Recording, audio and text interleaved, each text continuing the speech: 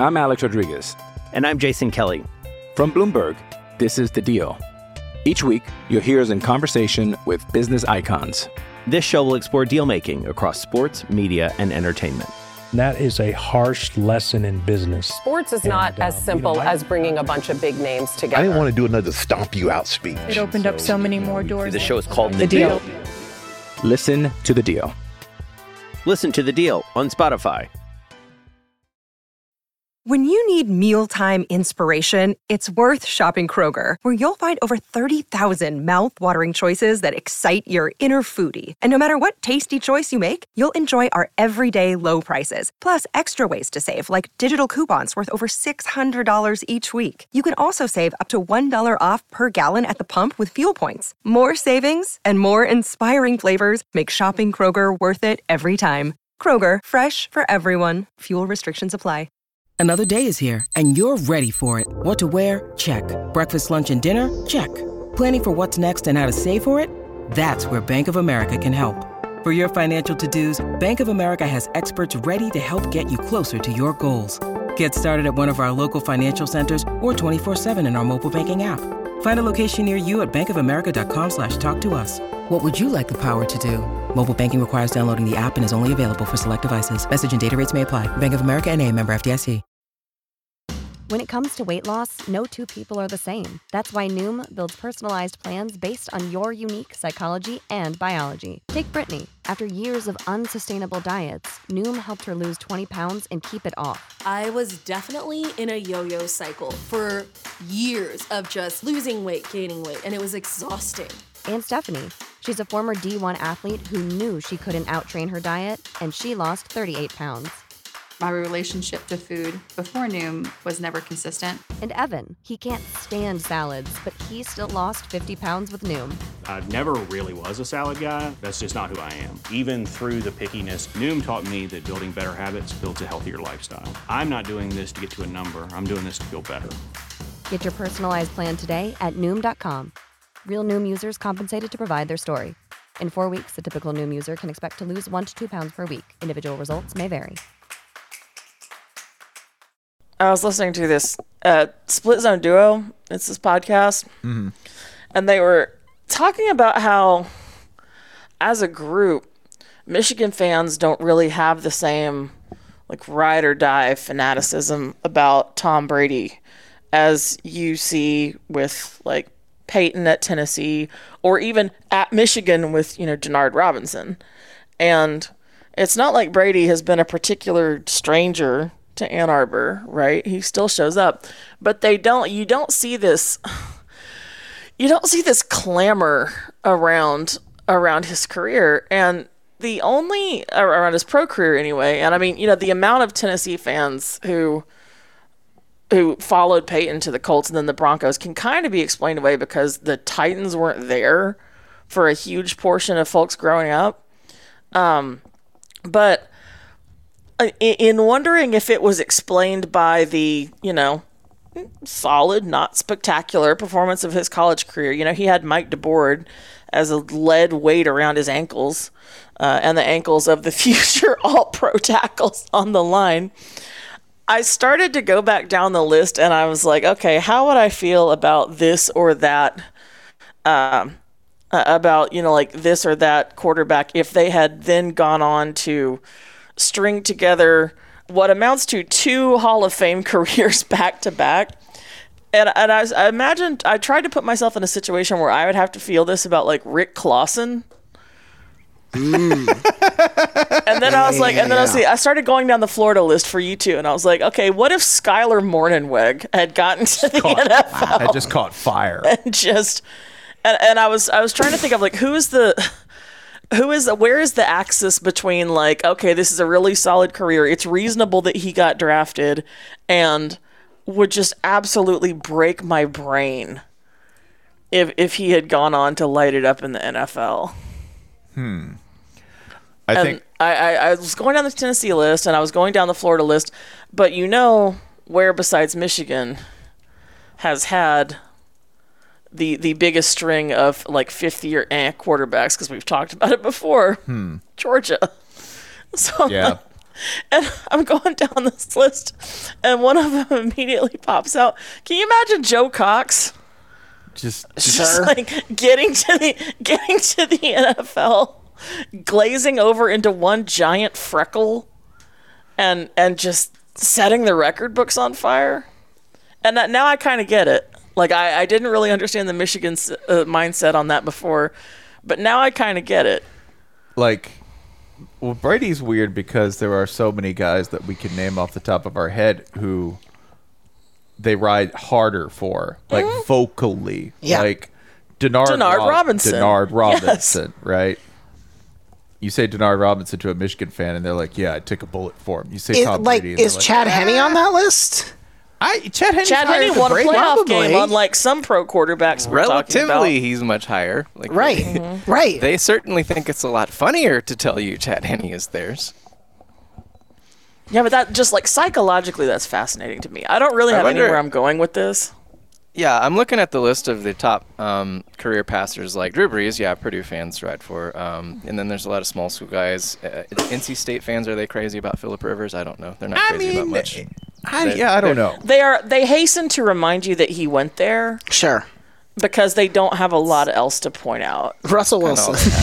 The Boston College is kind of the same way with Matt Ryan. Pitt fans go very hard for Dan Marino, even if they weren't alive at the time, because they love all their NFL guys. Yeah, he's a Pitt guy. He's a Pitt guy. Rodgers with Cal, I don't know if they formally acknowledge each other at this point at all. No, because he made a huge deal for a long time about not acknowledging them.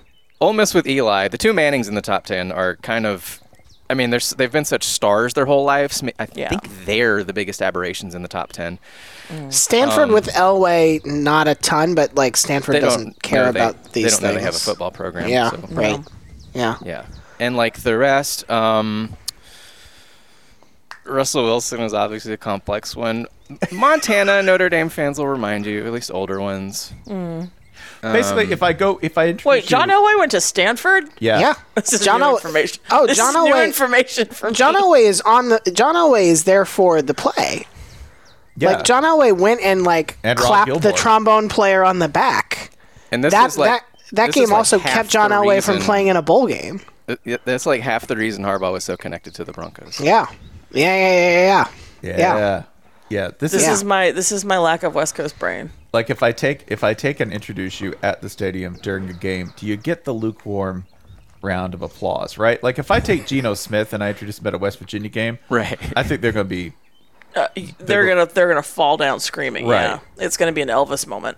Right. If I take Russell Wilson and I introduce him at a Wisconsin game, okay, but we didn't know now. The, okay, this is another that leads into another branch of another philosophical discussion, which is: would we have defended Tom O'Brien if we know Russell Wilson like we know Russell Wilson now? Yes. Would we have been like, this mean glass of milk has a point?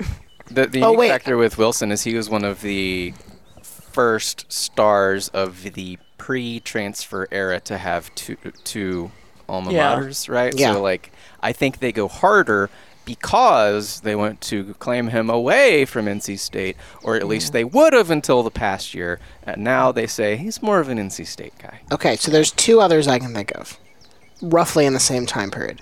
Troy Aikman at UCLA. Like, I don't feel like they're ever talking about that.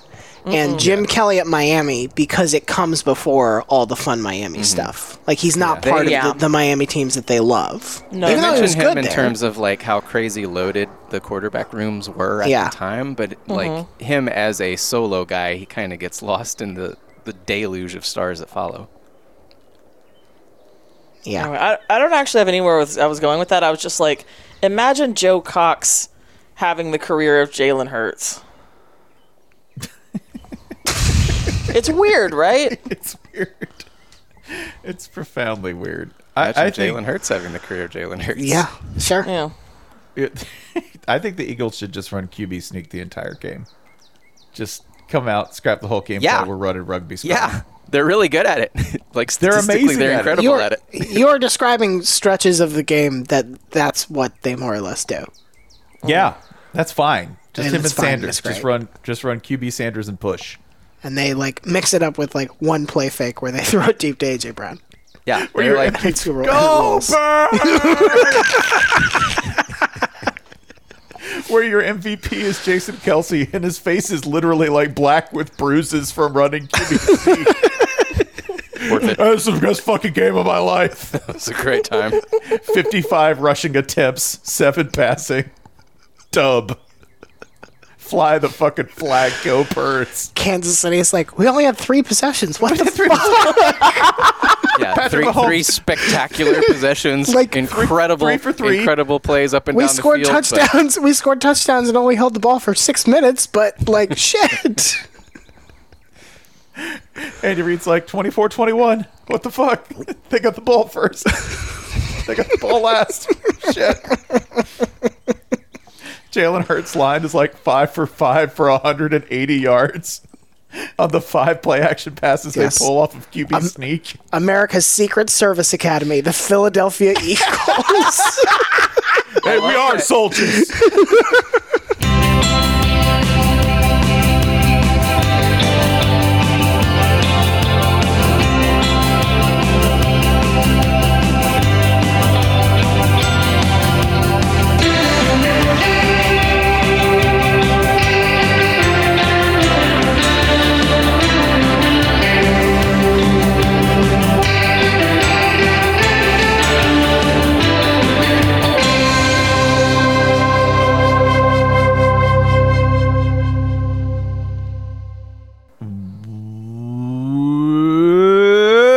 Welcome to the Shutdown Fullcast. You are listening to the internet's only college football podcast. This is a special episode today because it's a family business episode. I am joined by my, uncle, Jason Kirk Hall. Hello. Hi, Hi. Jason. Hi. Hi. Welcome. Kirk Hall. Glad you can make it into the office where you definitely belong and deserve to be. Joining this is my step-brother-in-law, Ryan Nanny.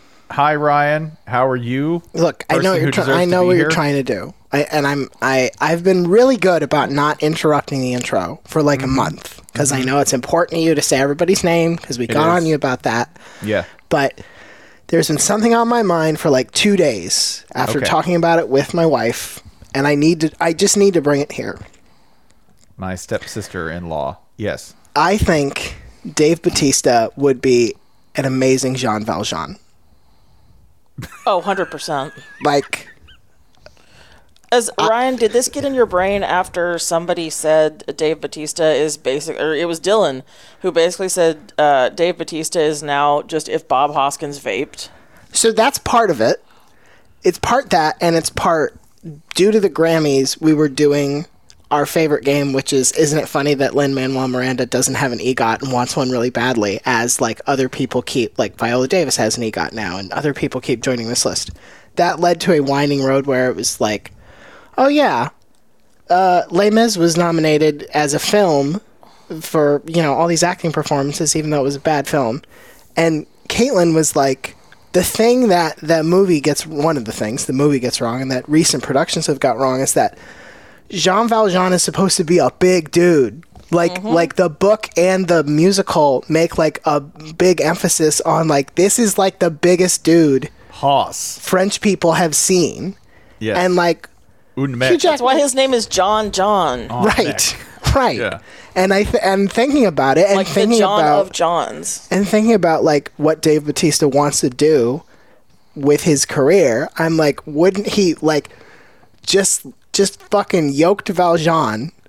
I think would be great, and I do think we keep Russell Crowe then. He can't sing worse than Russell Crowe. Is Russell Crowe the singing voice? Is that how we do it? Because No, I think- I find that performance irreplaceable. I think we keep Russell Crowe as Javert. I think Russell upsetting. Crowe versus Batista is a really Okay, so good then in the third on-screen. remake, can Yeah. we finally address why they're all getting Javert wrong? Sure. Thank you. Who do you want to put in that role? Somebody who can sing. Okay. No, thank you. Yeah, I'm against it. I'm voting. Y'all's problem is that you've never heard Stars sung the way it was supposed to be sung, and I'm sorry, I know exactly what I sound like, but I'm right. You're right. I like it the way it is. How about can we do can we get Dave Bautista to an EGOT? with what franchises. Oh, I would okay? love that. Because Sure. I'm going to go ahead. Yeah, I'm going to say, do we get him the Tony with a revival production Have of Les him. Mis? No, Yes. we get him the Grammy for. He's gonna read Michelle Obama's ebook. Okay. Because Right. that's a real easy, easy way Dr. for Joe celebs. Biden's. Dr. Joe Oh Biden's. yes, a real easy way for celebs Yep. to get the Grammy is to do an ebook. Joe pulled me in closer Yep. for a kiss. Yep. I've never experienced such love. Yep. You usually don't get to add such details to an audiobook, but if you got them, put them in. Sure. And then yes, I think revival of Les Mis, Tony for that, Emmy for doing a performance of that on the Tony Awards. That's the easiest way. The most bullshit way to get an Emmy is to do a performance on another award show. Let's Those are just the send him EGOTs back that should to- come with asterisks, like Yeah. when the New York Times says you bought too much of your own book. Right.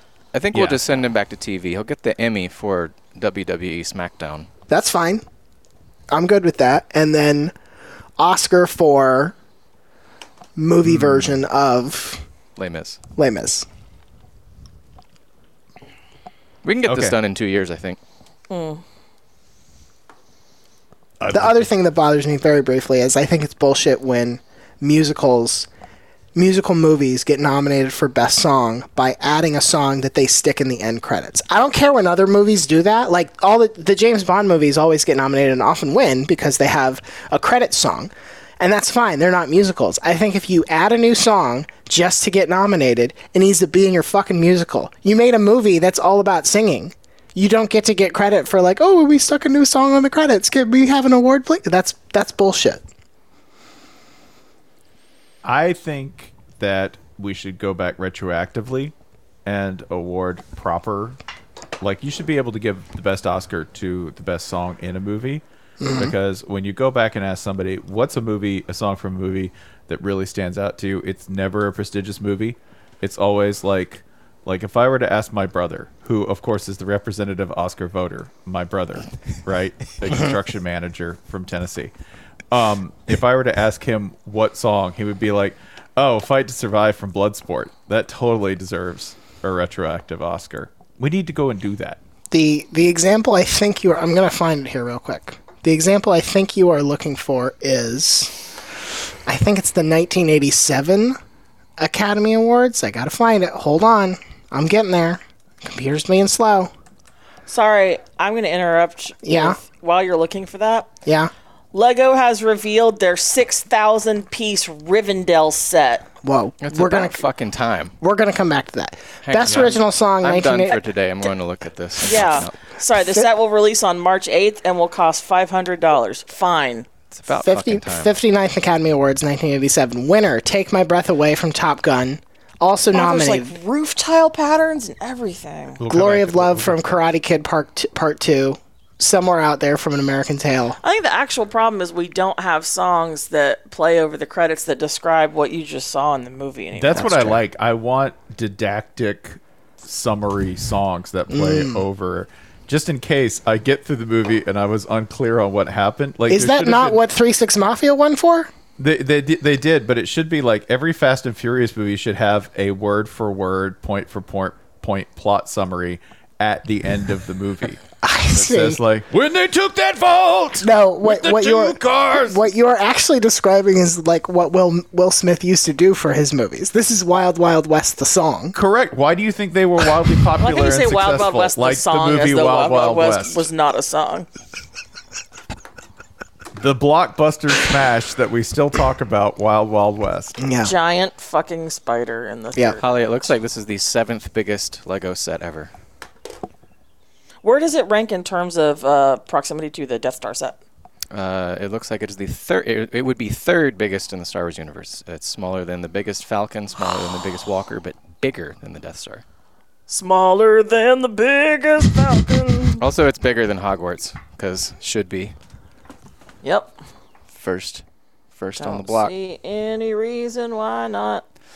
Also joining us, let's see, there is... We're still in the intro. That's right, Big Dog. You got it. We are. We said we were doing White Stripes this time. Don't Yes. fuck it up. Yes, my, let's see, ex-wife and former drummer But also sister. and sister, Holly Anderson from Detroit. She only wears white and red.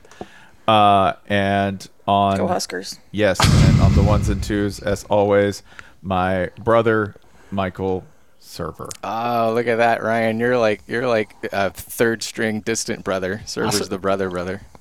I don't have a problem with that. I want to be very clear. Yeah, he's fine. He's fine with that. But that means you're not Server's brother. Oh, well. Okay, all right. New resolution. One of the three of you is going to develop an iota of self-worth this year, and I don't care who. We're going to do it. Pick one. Can it be Spencer? Let's make it be Spencer. It'll be no, a third of each of us, like the That's gonna be a problem. Sure. No, I'm too old. That's just putting bad coal on a good fire. You don't want that. The other way around. Yeah. Yeah, I'm getting to the age where it's just not worth the investment, for a number of things. You're like, do we get him a new car? You're emotionally totaled as a person. Yeah. Spencer picks up a toothbrush. He's like, "Oh, this will see me out." Yeah.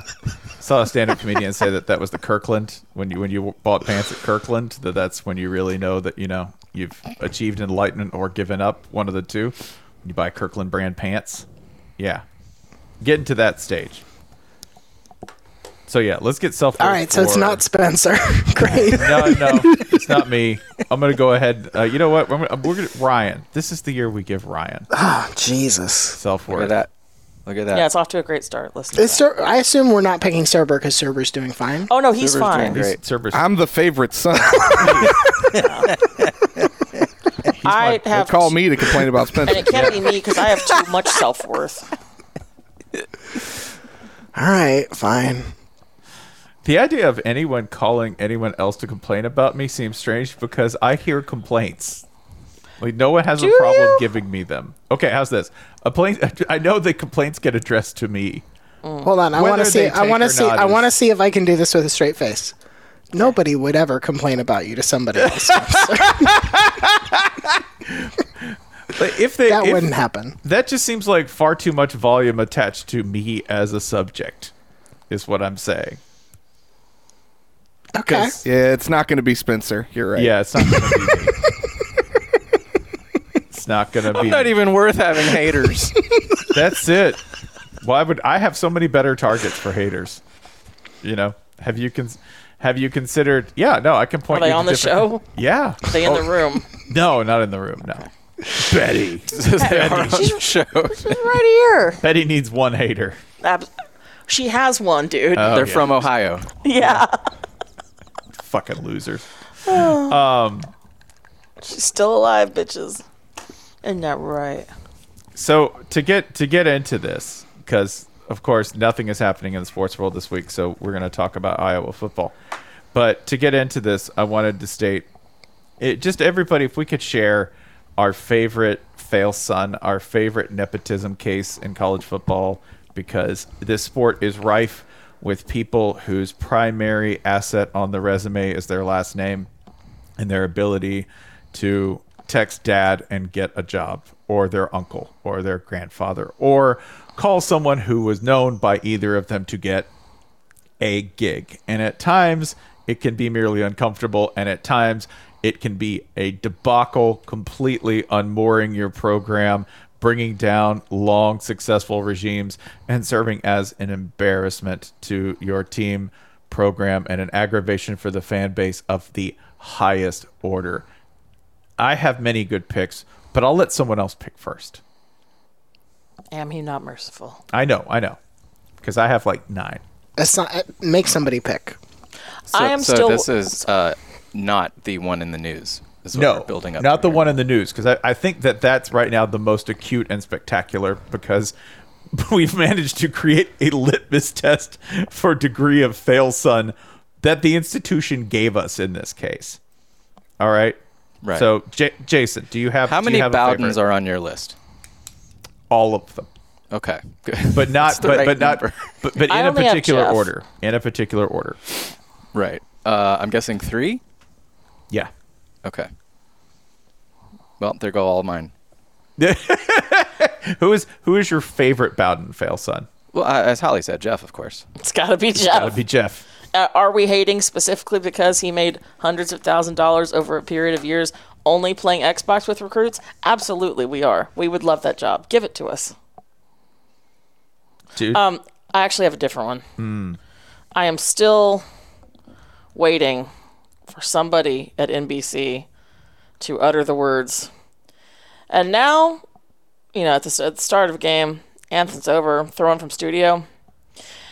And now we hand over to the best reporter available for the job, Jack Collinsworth. Just say it straight face. Just say it one time. Say it one time. Jack Collinsworth, obviously the best candidate for the job. Period. You both spell your names like idiots. A job that nobody would want, clearly, right? And that nobody works really hard for. Just say it once. So one person on NBC, say it one time. And now we go to the best available reporter, Jack Collinsworth. You know what I think the saddest part about that is that not only is that like a shameful nepotism hire and has been ever since he popped up doing the Kentucky Derby, etc. The worst part about it is this, that one of the reasons that they keep him, and this is bad for Jack too, is that he's cheap.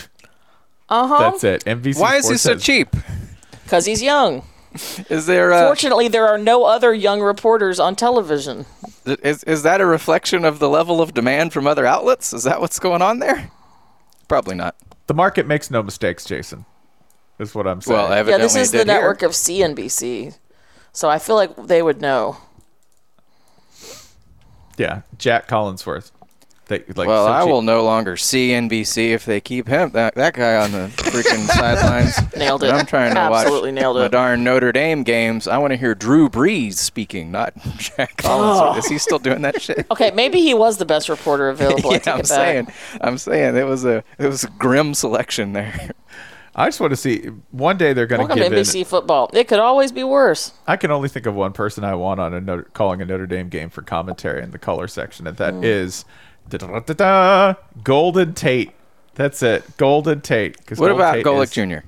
Yeah, Golick Jr. Much Well, of course, he would do a good job. I think he deserves better than that. Well, no. I think we're going for memes and comedy. Like, see if Golick Jr. can get the degree revoked. Golick Jr., the only food good stunts son. and whatever. My choice is Randy Moss. Randy Moss on Notre Dame broadcast. He's back, and you can't get rid of him. And you have so many complaints about his West Virginia. Okay, I got it. The fighting Irish. Golick Jr. and Fart in our ass. Okay. Fart in our Gojo ass. and Randy Moss, but the conceit is that Gojo is Randy Moss's son. We never. And it is constantly referenced that he will never live up to his Randy old man. Moss and Mike Moss Jr. Yeah. Mike. Golick. He's going to hyphenate. Michael Golick Moss. Son Randy. of two NFL greats. They co-parented beautifully. I think he came out nice. We're all very proud of him. All of us. All very proud.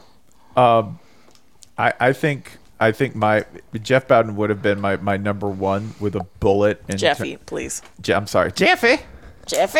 But Jeff, By the way, like, Jeff stepped down. Jeff didn't wait to be. Jeff was the one who left. Yes, That's the way that story goes. Is he walked into his dad's office and was like, "This is not sustainable." You get a little bit of credit. It took a long time, and it took a lot of bad football. What? No, what? I want to hear what you have to say. Well, except then he's like, if stories about his brother's subsequent gigs were true, he was coordinating for Terry for ages because one of their parents made him take his brother along, like they're going to the pool. Is the nepotism different when it's, hey, I have to, my dumbass brother, I have to give him something to do, versus, this is my son and I love him and he's very important to me? I genuinely don't know, but it feels like it's different. I almost feel sorry for the ones in the brother situation. Right. Yeah. Because it's like, it's not like, it's your son, you might be like, okay, he's learning. When your assistant coaches are fucking up. Like, these guys are not stupid. They know when things are going wrong. This is not a problem that they have. And having to sit there and watch it go wrong and knowing that you're going to hear about it from your wife's sister, whom you love dearly, if... knowing that Allison is going to be on the phone. I just picked an Allison. I'm sure they're all married to Allisons. It just seemed like a thing. I almost feel sorry for those dudes because it's not like they don't know that these guys are fucking up. With your brother, though, I feel like there is a greater level of comfort to firing your brother because at one level or another, your brother's a dumbass. And he knows you're a dumbass, too. He would do it to you. Right. You grew up beating each other up, most likely. Yeah. Right. What's a little more? So, really, the firing is an extension of that fight you had in the playroom when you were 14 and 12 and put a hole in the drywall. This is just another step in that, right? If anything, this is a much more financially prosperous step. The latest theater of battle in that ongoing war. This is. And there's a part that's probably 98% sad that you have to fire your brother. And there's probably 2% when you fire your brother that's like, gotcha, bitch. I mean, the real mean brother thing to do would be to be a head coach somewhere and every year interview your brother for a coordinator spot and never hire him. And be like, sorry, man. Oh, man. We went another way. Yeah, Tommy Rees was just too impressive, so we got it. Sorry. And somehow every year, it was, hey, we got you the interview. That's good experience. Next year, we're going to actually... Yep. And hey, remember I took you out to lunch? That was fun. We had fun at TGI Fridays, didn't we? Got to go to Quiznos. Yeah. There's like a father firing a son. That's like you're a failed parent, right? Yeah. To some extent. You feel like yes. one. Yeah, that's on you. But you feel like one. A brother firing a brother, it's not on you. That's mom and dad's fault. Yeah. It's not your fault. This, of course, leads to the only iteration I can squeezed think your head of too hard when you came out. Of son firing father, Lane Kiffin firing Monty. Right. I don't even know how to unpack that one. You're the ultimate victor. Is that Lane, Zeus defeating the Titans more or less? It is. It's kill your masters. There's a large amount of philosophy on which Lane Kiffin studies every day via Google image searches. Throwing the Emperor down the shaft of the Death Star. Mm-hmm. Lane is the son who fights back when Kronos tries to eat him, right? Like, yeah. I'm gonna kick you in the throat from inside, Daddy. Lane has Lane has done 2 spectacular familial hirings and firings. Remember when Lane was at Tennessee and left to go to USC? Nobody remembers that. That was real chill. You're also forgetting a third. I'm probably forgetting a third. Yeah. Okay. Oh, Chris. Uh-huh. Oh my God. Yeah. So the one I'm talking about is that his brother-in-law, who was his QB coach, David Reeves, didn't know he was taking the job. And he didn't take him to USC. That's right. Please pin this. Please, which is... Oh God, this is so great because this does not even line up with the timeline of the divorce. I was gonna say, not his brother-in-law anymore, though, is he? No. There are a few different transactions in the works. No, but it doesn't line up with the divorce in such a way as to suggest that Layla was fine with this and also didn't tell her brother. Right. Which is very funny. As someone with a little brother, this is. I choose to believe that Layla was like, you told him, right? And he was like, yeah. Probably. Yeah. And you took out the trash, right? I think Ed did. Stop. Ed told him. Ed got right on it. I don't know what he said. Yeah, and he also, I think, gently encouraged Chris Kiffin to leave. There we go. Yeah, his own brother. Yeah. And take the Cleveland Browns defensive line job after one season. Isn't it so much meaner to tell your brother to go work for the Browns than to fire him? Just pee in my shoes, buddy. Great opportunity for you, Chris. I just saw this. I think you would thrive. And I thought of you. I think you would thrive with the Browns. Yeah, Jesus. There once. Fine, I'll go to med school already. God damn. I just looked at the posting, and you were the first name that came to mind for me. God damn, dude. No more Thanksgiving. Associate you with the Browns. Yeah. So, I want to go back a little further because this goes back to a holy of holies in the coaching world and has one of the funniest endings to a nepotism saga I have ever heard in my life. Of all of the sons that Don Shula, the legendary coach of the Miami Dolphins, had, all right, no one rode the nepotism wagon harder or faster than Dartmouth College graduate Dave Shula. Dave Shula, after one season as a pro, one season where I'm sure it was, please put my 5'11" son at wide receiver. After one season as a pro, he only worked for the Dolphins. He went and he was the offensive coordinator and QB coach at the Cowboys for a year where all of the players absolutely despised him, gave him no credit, and he was demoted from that position. After being demoted, by the way, he was hired by the Bengals, and after one season, as a wide receivers coach for a not particularly great offense, he was hired as an NFL head coach. As an NFL head coach at the age of 32. He was hired at the age of 32. By and this is important. By which storied franchise? But by the Bengals. By the team that knew better, having seen his the lackluster offense he'd been a part of. That's not the important thing, because the owner of the Bengals, Mike Brown, knew that this was the cheapest way to get a head coach. This was 100% the will you do this for $113,000 a year. Yes, and did it knowing full well how bad it was. And yet, happened at the age of 32 to hire Dave Shula. Dave Shula was a miserable failure as a head coach. Just absolutely deplorable. Somehow won 5 games in a season once, and then won 7, and then got fired after going 1-6 with a winning record, with a total win-loss winning percentage of .268. Ryan, to your point, this that winning percentage was good enough for 4.5 years. That wouldn't be the case these days, but the Bengals have been thrifty for a time. Yeah. After just one season with Dave Shula, Boomer Esiason decided to go to the New York Giants. Damning.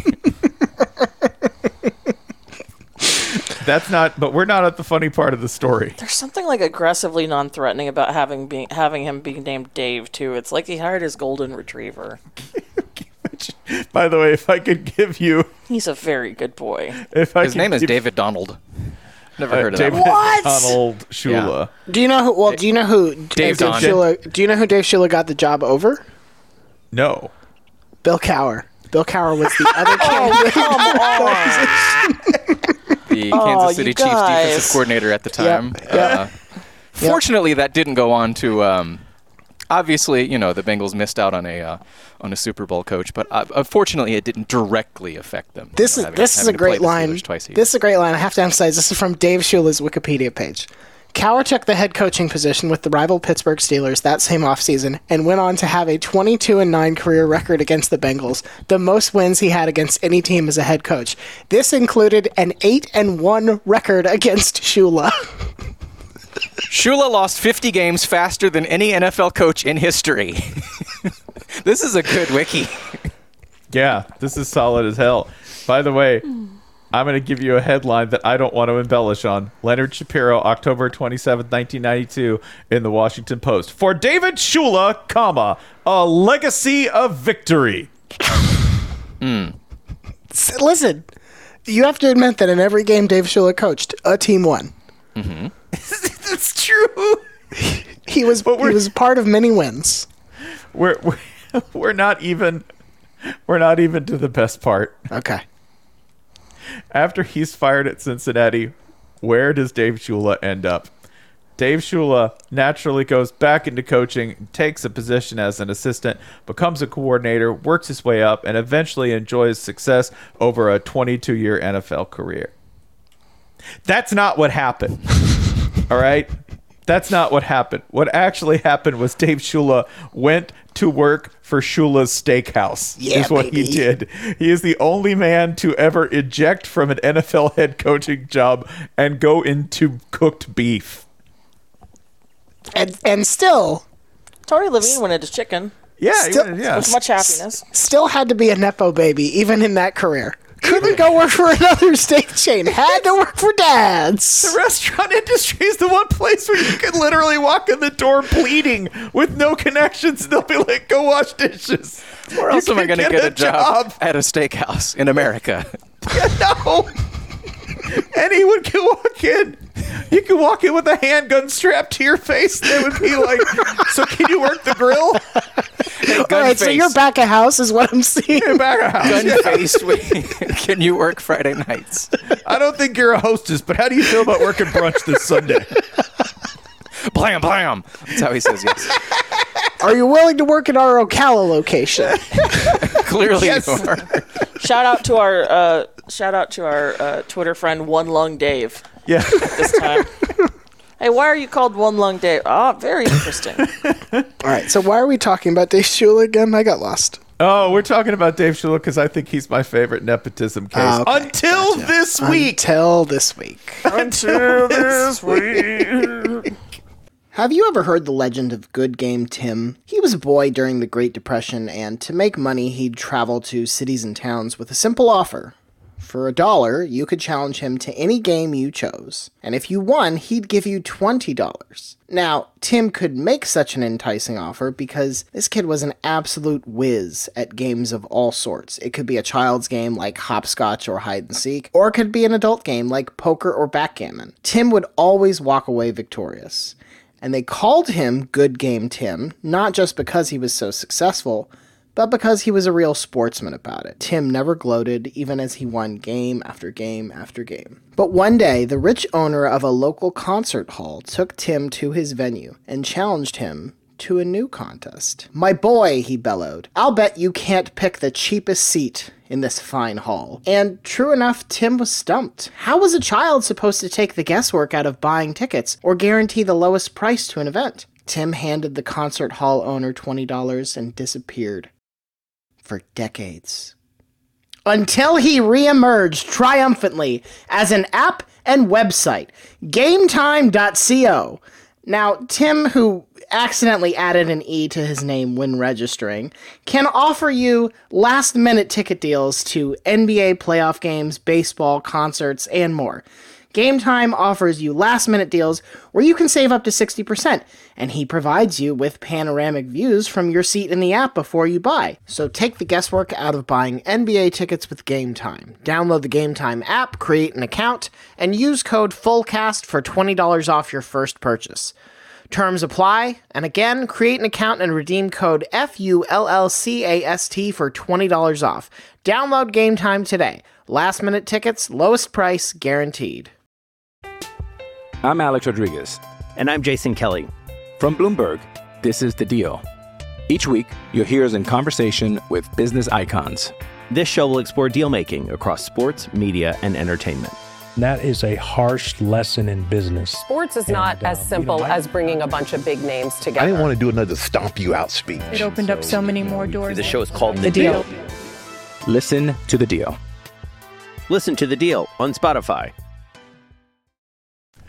Ryan, how good does it feel to dust off those legal muscles and dive into the... I wish y'all could see Ryan just like calmly flexing and beaming beatifically right now. Growing size. It's so... All right, so here's the part where if you haven't been paying attention, a thing happened in the last, 24 hours as of when we're recording this. Brian Ferentz, the offensive coordinator of your Iowa Hawkeyes, and they are yours, and you bear responsibility for them. They're my Iowa Hawkeyes. Had his contract amended in a few ways. It has been basically set up so that he's going to be the offensive coordinator through June 30th, 2024, and if he meets following two very simple not very complicated performance objectives. He will go back on a 2-year rolling agreement where basically every year they keep adding a year so that you can coach at Iowa until you die, and maybe longer, frankly. And if he doesn't meet these, his contract will terminate. Now, I should say, lots of Iowa Twitter has already pointed out, like, well, that doesn't mean Kirk just can't re-sign him. So this doesn't necessarily mean this will be the end of Brian Ferentz at Iowa. But didn't they also dock his pay like $50,000? They did, but they had also cut raised his it allowance not that long ago. So yes, he was getting paid $900,000 a year, and they decided to give him more, which is a searing indictment. And now he's down to $850,000. But if he meets these requirements, which we still haven't gotten to yet, but we will, he'll go up to $925,000 a year. Here's what Iowa is asking of Brian Ferentz for the 2023-24 football season. Number 1, the team must average at least 25 points per game, and number 2, the team must win at least 7 games, including a possible bowl game. What's this about a personal essay? Now, so 25 your analysis. points. Yeah. Go ahead, Jason. Does that include points scored by not the offense? Because I only ask, I wouldn't ask this for most teams, but Iowa in particular, their meager scoring output this past season was boosted by, I'm going to guess, the country's most prolific scoring defense, which was none of Brian Ferentz's coaching acumen coming into play. I don't think that's fair. I think they practice against his offense. That probably boosts their confidence and teaches them a lot. Iron sharpens iron. Yeah. That's right. Mm-hmm. At best, this agreement is unclear, and I think the fairest reading is just that the team must do it. The word team is not defined. There is nowhere that says the team means the offense. There's no Brian team. Correct. Right. Ferentz's team. So yes, it is entirely conceivable that through a combination of punt returns and safeties and pick sixes, Iowa could reach this measure and theoretically never score an offensive touchdown. Sure. Yes. On the board here. That's what we Love want. it. Other things that are on the board here, just the specter of Iowa running up the score late in games that they've already got in hand because they have to. Because they know they can't get to the Nebraska game averaging 23.8 points a game. Because that's exactly when they will fuck this up and not get there. Absolutely right. What makes you think they could do it? I'm not saying they can. I'm not saying they can. But I am saying they'll try. And listen, running up the score for Iowa may mean things like other team is kneeling and defense is trying to rip the ball out. Hey, what's Iowa's back. schedule during this time? That's a great question. Let's go ahead and pull that up. Iowa 2023 football schedule. While we're doing that, I also want to propose that it is when we use the word they, I think there are 2 people here who are going to be very invested in making sure that this team scores 300 points in the regular season. But the players themselves have every incentive to, hey, we're up by 3. That's plenty. We're parking the bus. Yep. Before we get to the schedule, very briefly, to set the context ever so slightly, the Iowa Hawkeyes in 2022 averaged as a team. Spencer, would you like to hazard a guess? As a team, I would say they averaged 18 points a game. Yeah, 17.7. Okay. Rounding up, that counts. So we are talking about a fairly a touchdown a game is not nothing. On the other hand, this would bring them to let's go ahead and pull this number up. 1 second. So if they get to 25 points a game, that would have put them tied with Arkansas State, above Central Michigan and Mizzou, and Auburn did not score 25 points a game, and just below Rice, Southern Miss, New Mexico State, and Troy. They would be squarely in the 80s in college football. This is not get us a average. They're asking Brian Ferentz to build them a below average football team. And that's within FBS. To say nothing of like the Power 5, the Big Ten, they're just saying give us a below average offense, but not this below average. You went way too far. In writing. Yes. In writing.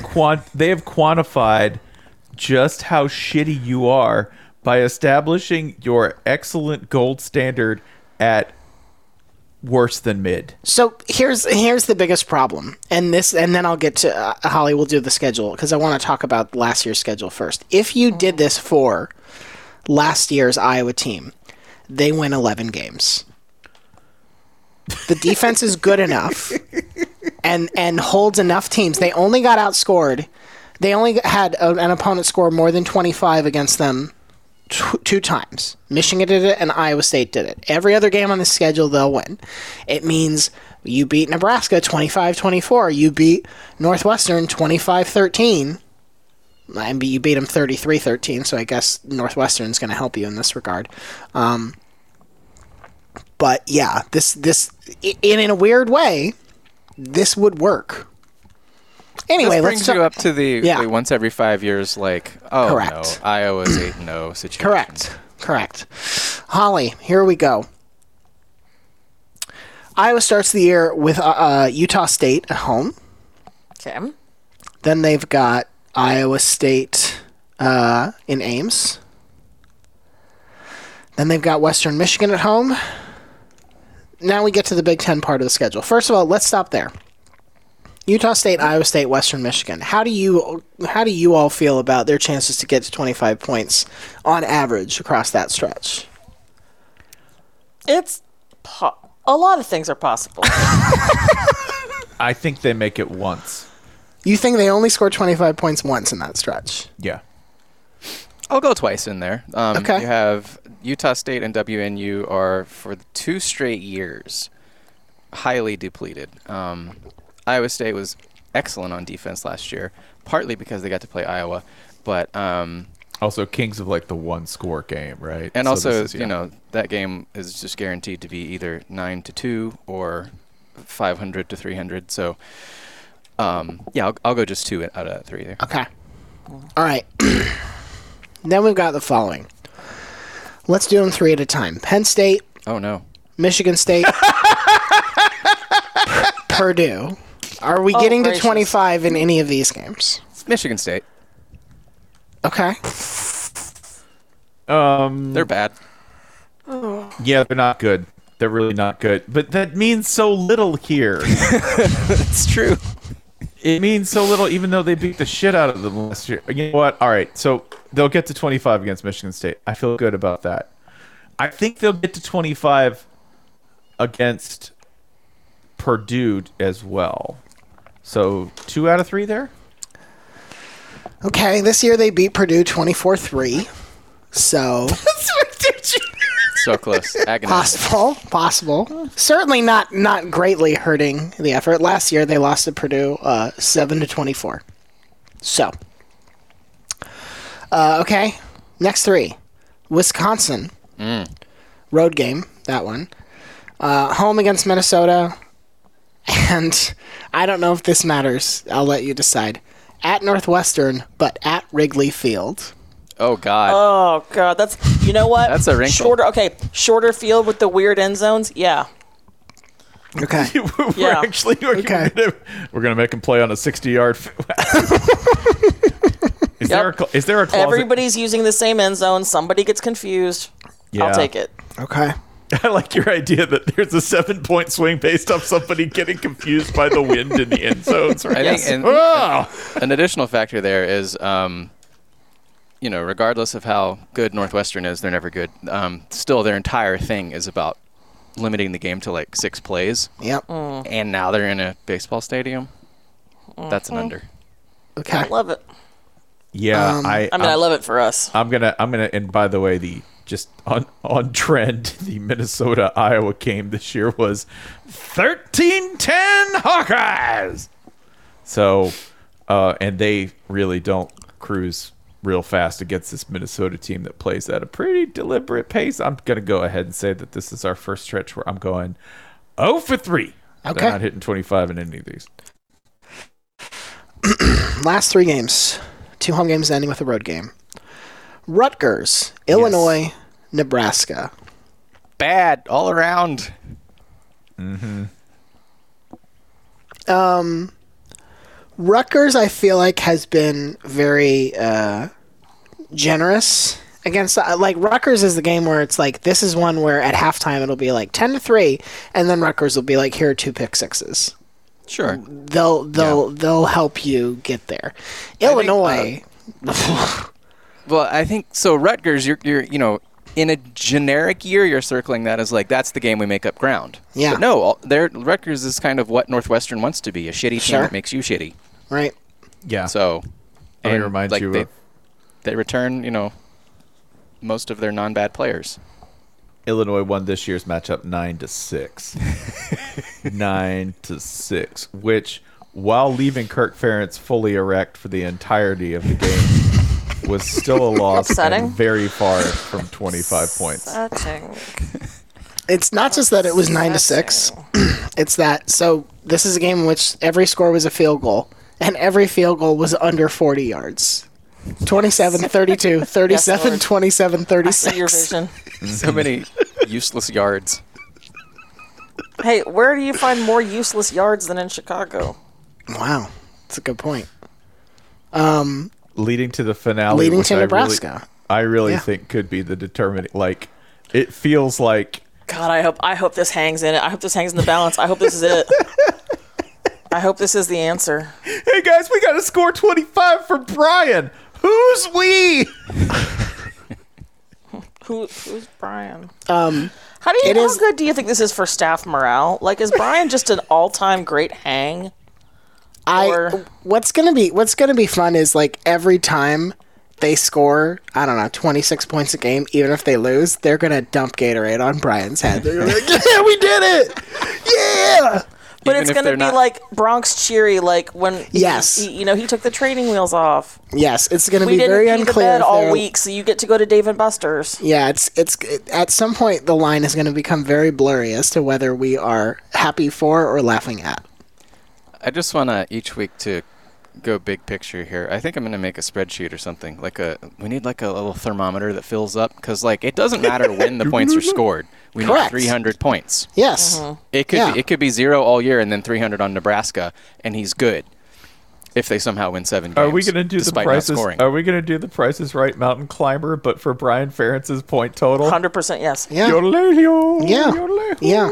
Doesn't it go down? Aren't there things that make it go down? I think that's Plinko. Yeah, that's Plinko. Well, Plinko's nothing but down. No, but the mountain climber just goes up, up, up, and then if you go over, he goes yo. And that's in this case, that's an extension. That's Brian Brian football program. That's Brian taking the head coaching job. Yeah. Yeah. So it should be noted that the 2 names you didn't hear on that schedule are Ohio State and Michigan. So it is fair to say that if there is a year where Iowa can set this incredibly low standard, incredibly low, and hit it, like they have lined it up as best they can with the schedule that they have. Yeah, the non-con is as good as it can be considering you have to play Iowa State. Yep. Playing Penn State sucks, but you're avoiding probably an even better team, and you're avoiding Ohio State altogether. I guess my thing is, like, I think it's entirely possible this happens because I think this year was just, like, so statistically difficult to do. You look at these games and it's like, how did you lose multiple games where you held opponents below 11 points? That's a thing that happened. ICAST must champ. It is very must champy. You're right.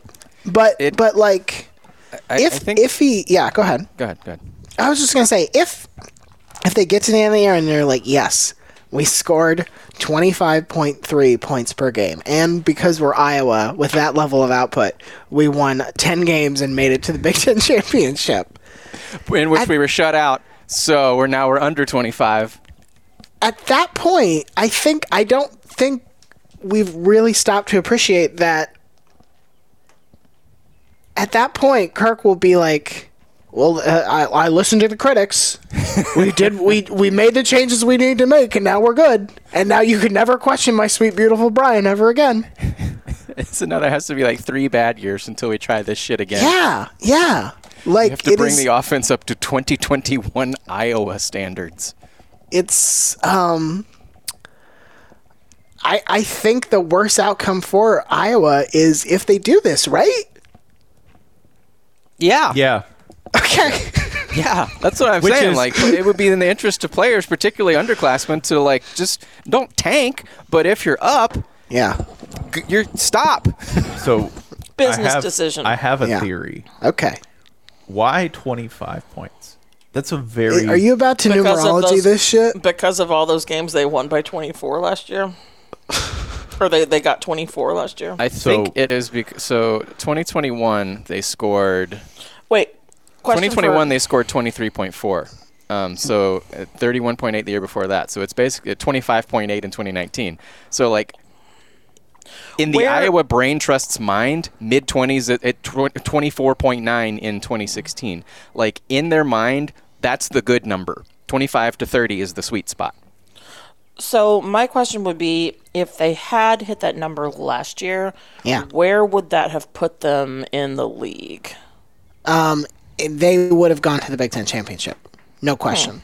Yeah. Okay. Yeah. Yeah. So in terms of whether we're asking a lot, I think the thing to adjust there. Well, I guess it doesn't matter if we're just saying change number, but like more touchdowns mean fewer tremendous punts, which means fewer safeties. So points are also coming off the board, and fewer like short possessions to set up great punts to score more safeties. So I think for each touchdown, you're losing 4 points worth of safety. Is Gary Barta trying to tank Iowa's Ray Guy legacy? Wow. My theory What a hater. is that in his head, Kirk Ferentz is like, what's an unattainable number? I want rid of my son, giving him. And you think he puts 25? You don't think he's gone if Kirk wants him gone? Bullshit. In his well, he mind, reports to Gary Barta technically, so Kirk's sorry, I can't do anything. No, I can't do it. This is all Gary Barta. Kirk's listen, principled. I want to He's walled himself. pause for a second. 50 points, but you think Kirk picked 25 because that's the one that gets this done? Can't get there. Oh my God! It's the biggest number Kirk Ferentz can imagine. Like, imagine him thinking about. Yeah. Imagine him like anticipating a football game having 35 points. Yeah. What? No, that shouldn't happen. Oh gosh, something went wrong there. Maybe This is like him he's pulling a Rumpelstiltskin. Mm-hmm. This is when you have an 8-year-old and they're like, you have all the money in the world, right? Like $500? And you're like, yes.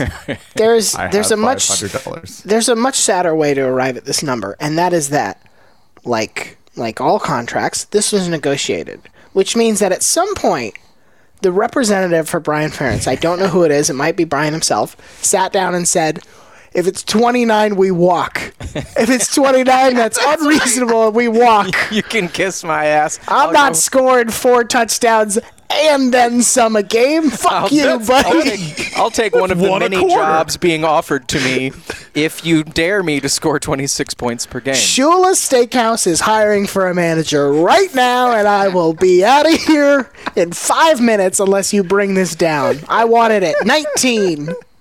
Ferentz Farms is calling. That's right. That's the other thing. At one point, they had to go to the other end of the spectrum, and they had to be like 20. Yes. 20 dog.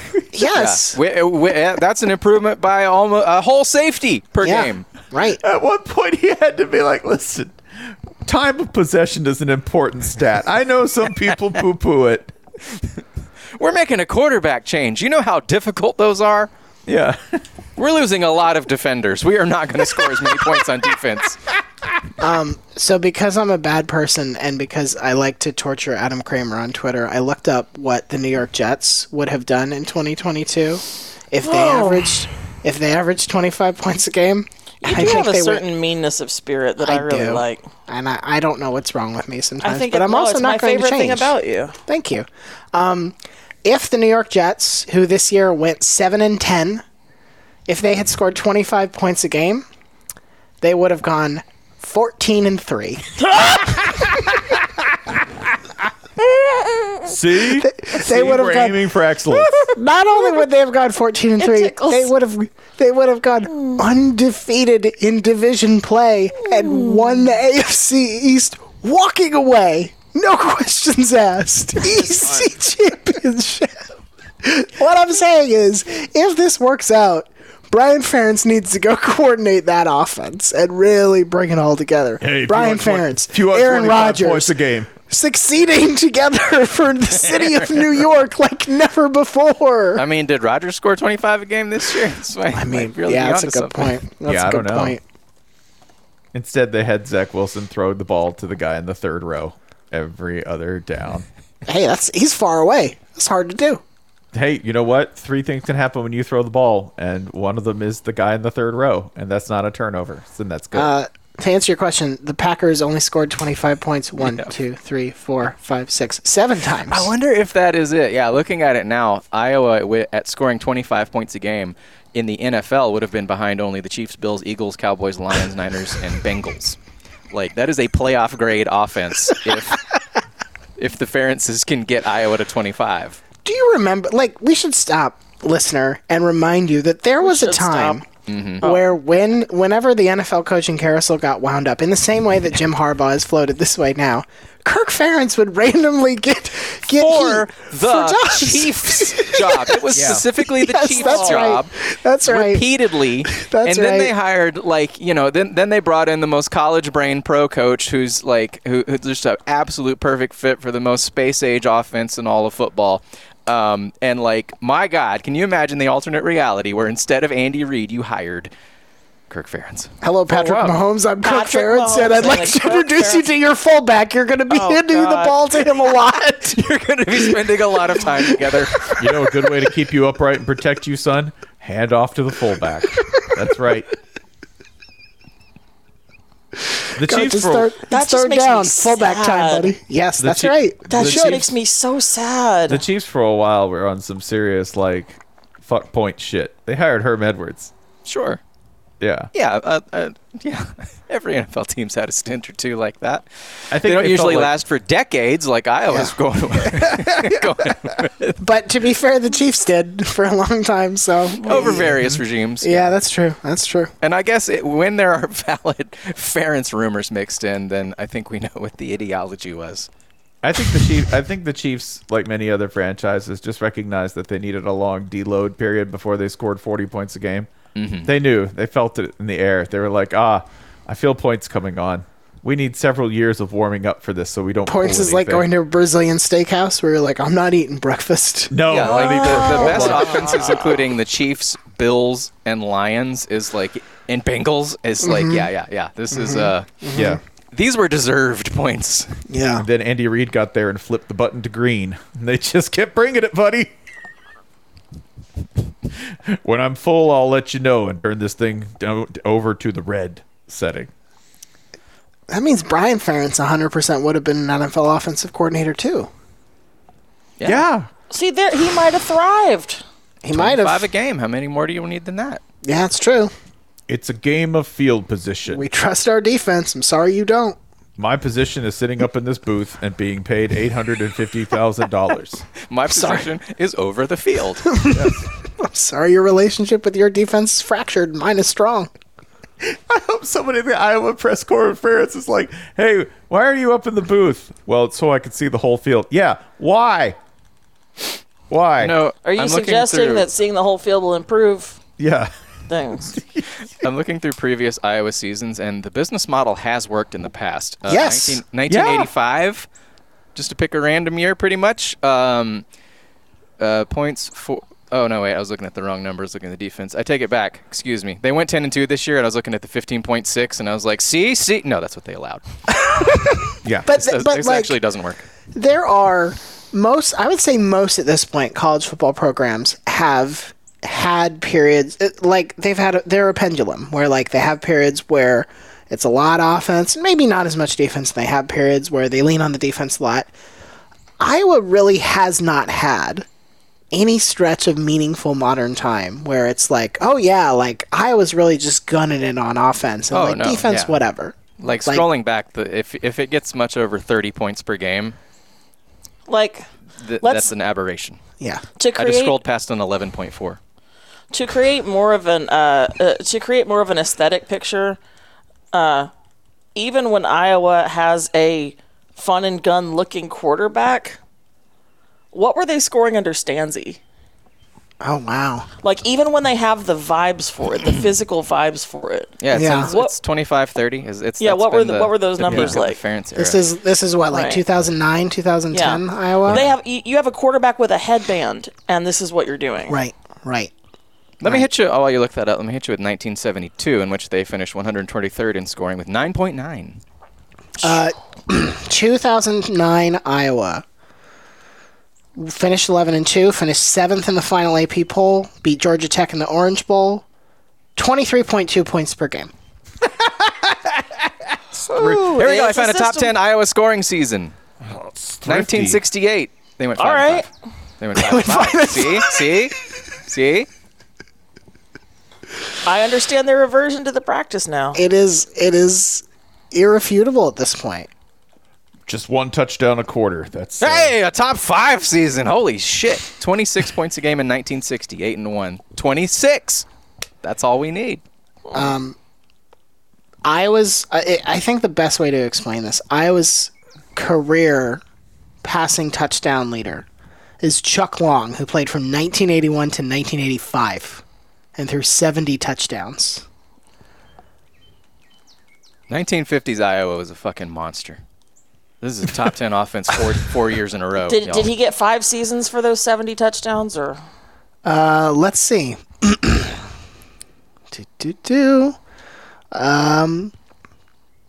They're spread out over 4, but it's 4 meaningful ones. Yeah. Wow. Ended with a 26 touchdown season in 1985. That's when we play everyone's favorite game.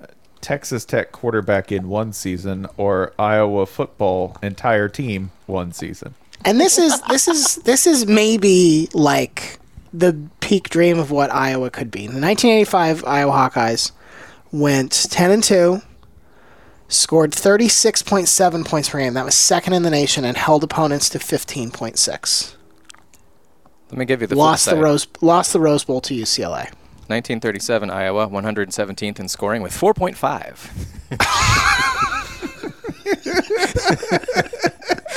The average game was 15-4. That's so stupid. You hit 17 points. They're like, oh my God. 1931, last in the country with 0.9 points per game. This is it. Yes. The perfect Iowa football season. Which year is this? The 1931. They scored against non-major George Washington, and that's it. That's pretty good. This is it. That's pretty good. Coach Burton Ingwerson. Yeah. All these coaches were auto-generated back then. Yeah. That's when is that when your coaching philosophy doesn't even get to like step 3? What do? We play hard. We play real hard. Also, that guy had been around a long time. He knew better. He knew better than to try. Never score. Man, they got fucking trashed. Absolutely trashed. Naturally, the closest loss was a 7-0 loss to Nebraska. Iowa and Nebraska have always been this way together. Dancing like this for a long time. Always been this way together. We're going to get together and play real football. Real sticky football. Wow, here it is. 1900. Iowa led the nation in scoring. Also 38.9. Holly, you know who drafted Ricky Stanzi, right? Chiefs? The Kansas City Chiefs. That's correct. Yeah. Was there just a stretch there where they were just getting the most yahoo-ass white boy possible? They drafted Brody Croyle, too. They drafted Tyler Bray. That's how it's why I guess. They drafted Aaron Murray. They did draft a lot of Hey, for a while, the draft profile of Chiefs quarterback was former boyfriend of your sister that everyone hated. Like, that's what they were looking for. If that ain't Aaron Murray. If that ain't Tyler Bray. Families love Tyler Bray. Aunties love Tyler Bray. Not the responsible ones. I think aunties themselves like dating Tyler Bray. No one wants their sister dating Tyler Bray. That is what I mean. I would also like to congratulate Iowa on a week where we should be talking about the fact that Alabama has hired 2 coordinators. And yeah. And Spencer, who are those 2 coordinators? 2 coordinators, Tommy Rees, coming over from Notre Dame to be the new offensive coordinator. And return with a V. Embrace tradition. Former Tennessee head coach. Former Tennessee. It's technically true. Do we want for a month in April or something? Dude, I'm so glad you mentioned this because I get to go back to my favorite underplayed storyline in recent college football management history, which is Pension Quest. All right, Kevin Steele is the other answer. Kevin Steele. I say all this to say, on a week when we should be like, holy shit, Tommy Rees and Kevin Steele have been handed the keys by Nick Saban. Instead, we get to talk about Brian fucking Ferentz having to score it could 8 be worse. field We could goals be a talking game. about Tom Brady. That's true. I like that. Yeah, Brian Ferentz is probably the guy we talked about most this football season. And here we are again. Can't get enough. Can't get enough. Heck, we're talking about him right now. We're talking about him right now, brother. Commercial must be working. Seriously, honestly, exactly. If a month ago we had set out and ranked the funniest defensive coordinators Nick Saban could possibly hire, Kevin Steele would have been on our list, and we would have been joking. Yeah. We would have been completely joking. I mean, it happened. I mean, it's he does love us. Spencer, who turned down this job to go to the NFL and go to the Saints instead? Another guy on our list. Turn down's a real interesting way to phrase it. Okay, all right, that's fair. That's fair. Maybe in like the was Little not John offered. sense. Okay. I think it's funnier if we say he turned it down. Say how about this? Couldn't come to terms. Yeah, that's what it is. I think he just walked in, got distracted, started fighting with his own reflection in the window. Shadow! Threat! Pounce! I cast pounce. I'll choke you one of these days, you fucking shadow. Hurt my hands again. There's got to be a trachea in there somewhere. Plate glass window, apply directly to the forehead. Todd Grantham, Saints defensive coordinator. The NFL continues to just be the greatest league in the world. We love it. We love it. Yep. But no, we're talking about Brian Ferentz. The tight end, the middle of the field's open. Yeah. Kevin Steele. For any newcomers to college football, this was one of the worst head coaches in Baylor history, which is saying a lot. That was a long time ago. Now that's only part of the resume. The resume includes giving up 70 points in a bowl game. To whom? That would be the West Virginia Clemson game. Yeah, coached by Dana. Dana put 70 on him, brother. Gino put 70. That's true. Okay, yeah, attribute it of the Seattle Seahawks or whoever his new team is. Yeah, and then since then it just bounced around, sort of like a ambulance chaser seeking out like scandal-plagued regimes that he can attempt to emerge atop. Briefly, including a successful bid as Tennessee interim, by which I mean he gained the interim tag. Was also the interim at Auburn the year before that. Yeah. And now is gosh, is he the man in line for the throne at Alabama? That's not even the thing we remember him for the most, is it, kids? That is not even the thing we remember him for most. I remember by which I mean dads. When he was an assistant at Nebraska, and this is in Sports Illustrated. You can look it up. Yeah. This is not apocryphal. No. Riley Washington. This was in a magazine. Riley Washington was charged with an attempted second-degree murder and use of a weapon to commit a felony in a shooting when Washington pulled his gun and fired, allegedly saying, "Your life is gone," when he did this. Which is a really stupid thing. That's a stupid phrase. It sounds like a poorly translated Hong Kong action phrase. Yeah. That's exactly what I was going to say. Yeah, your life is gone. Mistranslation. Yeah. Make your American port of a Japanese video game. Yeah. Death has arrived. Yeah. That's pretty sick. It is pretty sick. He handed that. Put that on a shirt. Yeah. The guy did not die. When Steele found out about it from Washington still had the gun involved in it. Steele said, and this is how you know he is an OG college football coach. He said, yeah, you better give that gun to me for safekeeping. And they put it in the safe in the Nebraska football office. Whose office? Tom Osborne. Yup. Well, he said safekeeping. That's true. Coach. Yeah, we'll hold Put it in the for you. governor's Anyway. safe. He'll do great at Alabama. Usually they have GAs to do this, but, you know. Yeah. Took a I love this 22 resume. Tennessee, New Mexico State, Oklahoma State, Tennessee, Nebraska, Carolina Panthers, and then all college from then on out. Like 1,800 different college That's jobs. just so many different allergies. The One Panthers stint are with the Panthers. The Panthers are kind of low key like what head coaches are to the Chargers, assistants are to the Panthers. Like you can find most assistant coaches who are like, yeah, I did 6 months with the Panthers. Yeah, we probably did that at some point. Me and the wife were going through a rough patch, so I just crashed with the Panthers for a little bit. Yeah, this is the guy that Kevin Green attacked on the sideline at Carolina at one point. Mm-hmm. He is a guy who I believe he has been vegetarian for over 20 years on a dare. Somebody dared him to go vegetarian for a week, and he liked it so much that he kept going. Was it Nick Saban?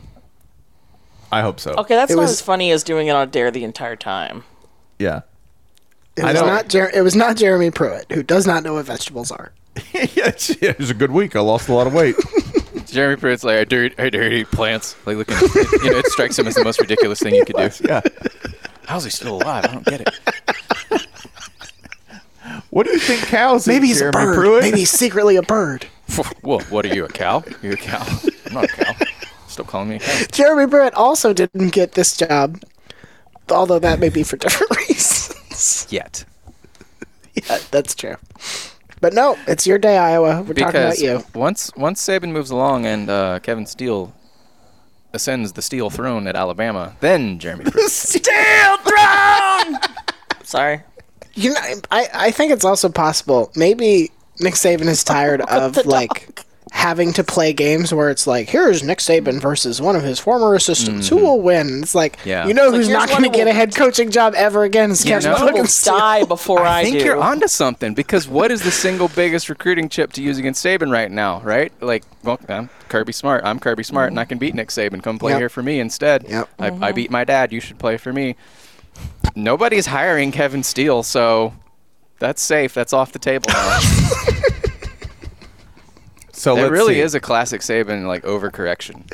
This is you pair that with going from Bill O'Brien to Tommy Rees. So let me give you the math on this. Okay, you need 10 years of tenure as a state employee to qualify for, or to begin qualification for a state pension. The Bill Clark plan. Okay, in Alabama, in the state of Alabama. All right, and combined with his 4 years of prior service at Alabama, which he's already been at, right? He has 16, 17, 18, 19, 20. Dude, he's right on the cusp. This is the most. This is my last day. Right, I'm too old for this. I'm too old for this shit. I'm a week away from retirement. One last job. Right. Brother Kevin Steele needs 1 year of service to qualify for that Alabama pension. And brother, and he doesn't have the personality to pull off some kind of 700 club scam to make it happen. It might just be a few months. Like, it might be in October. He's like, cha-ching, bye. God, that'd be neat. Auburn plant Kevin Steele. You know, I bet Saban's persuaded by this too. I bet Steele walked in and was like, "Hey Nick, are we doing this?" He's like, "Yeah, man, we're gonna stick it to the man." But I don't get a pay cut. taxes myself, but I don't respect those who levy them. But I get a cut. Just to be clear, you're taking me out to Cracker Barrel every third Sunday. You hear me? Brother, you either die behind bars or down in those mines. We're getting you a pension. Yeah, Saban cannot conceive of someone having coached decades, but not having a retirement plan. What do you mean you're not rich? Saban cannot conceive of what it's like to just trust that your money will sustain you, no matter how much you have. Because like in Saban's mind, he's 8 seconds away from being poor at all times. I just love this. I want to know the day. I want to figure out the exact day when Pension Quest is complete and Kevin Steele ascends to that of the Anointed, and he's like out, done. If it is mid-October, Saban's going to be like, well, we just had a difference of opinions and thought we'd let him go. And that opinion was that Kevin thought he should go fish. I tended to agree. Yeah. I wonder if this is Saban is sort of setting up Bama for the opposite of success upon his own exit, like to sort of show that like, oh, you didn't appreciate me enough while I'm cutting you off, son. You need to learn how to fend for yourself. I've carried you for too long. Well, they didn't want me around all that bad, but now they're stuck with Kevin Steele, so.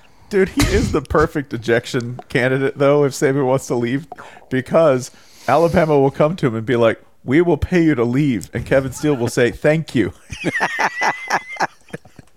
Do I get a pension? Check yes or no. Works every time. I got to leave to be South Carolina interim anyway. Kevin Steele, the Black Widow of college football.